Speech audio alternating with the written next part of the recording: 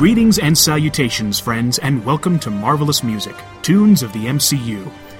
I'm your host, Luke Allen Terry, and thank you very much for listening.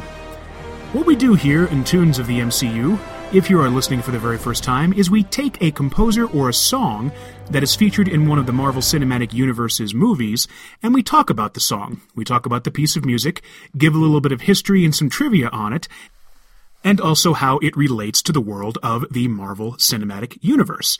So that includes movies such as Iron Man, Captain America, Thor, Guardians of the Galaxy, The Avengers, Ant-Man, Doctor Strange, and upcoming projects such as Black Panther, Captain Marvel, and the world of the Marvel Cinematic television shows Agents of S.H.I.E.L.D., Agent Carter, Daredevil, Jessica Jones, Luke Cage, Iron Fist, The Defenders, and so on.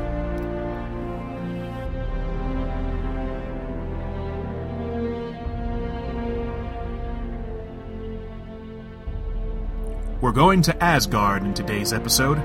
Two-time Oscar nominee, who also holds the distinction of scoring both a Harry Potter and a Pixar film, today's subject is Mr. Patrick Doyle, native son of Scotland who collaborated with his longtime friend Kenneth Branagh for the Marvel Cinematic movie Thor.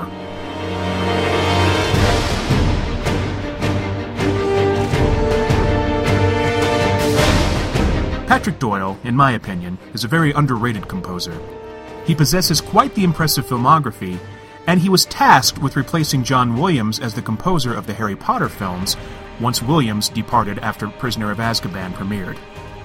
For The Goblet of Fire, Patrick Doyle's score was very much acclaimed in the world of Hogwarts and Death Eaters, and was seen as injecting some new life into the film series.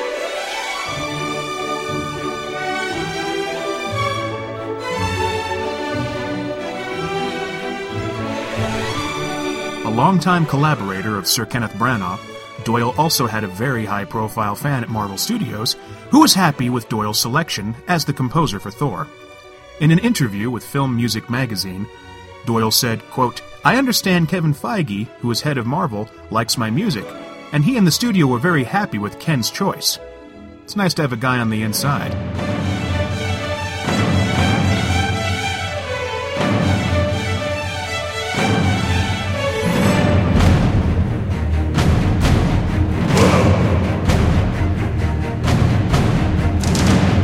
Writing music for a Norse god who wields the mighty Mjolnir can seem like a daunting challenge, but Doyle wasn't at all fazed by it.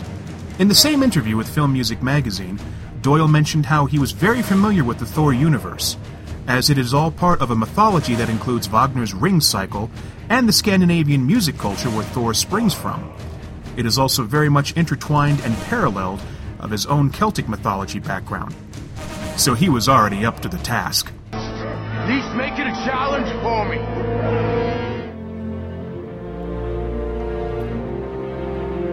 While Doyle might not have been terribly daunted by the music for Thor and the Marvel Cinematic Universe, he did face a major challenge in the late 90s when he was diagnosed with leukemia, specifically acute myeloid leukemia, which is an aggressive form that has an 85% fatality rate in the first 3 years. However, age and good genes were on his side, and he has since made a full recovery. He continues to hold fundraisers and donates for various leukemia charities in the United States and the United Kingdom.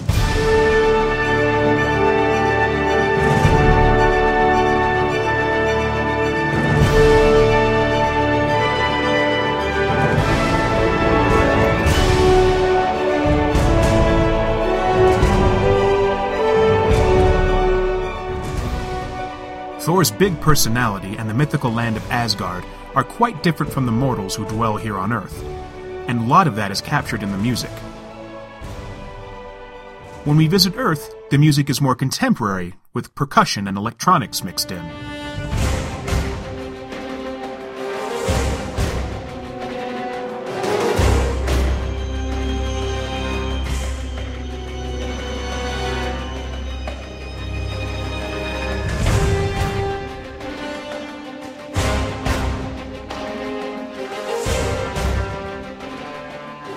Whereas the music of Asgard is broader, more orchestral, and sweeping.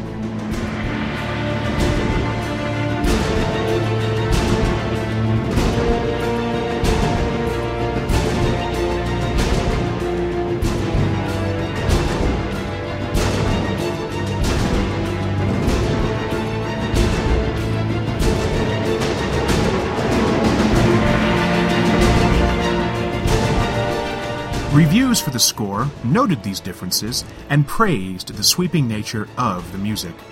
James Monger of AllMusic.com said, quote, "The lovely and appropriate stoic Sons of Odin is awash in traditional fantasy elements, while the epic Compound unveils a more modern sci-fi action approach, resulting in a score that's both wistful, heroic, and grand as the fantastic realm of Asgard itself."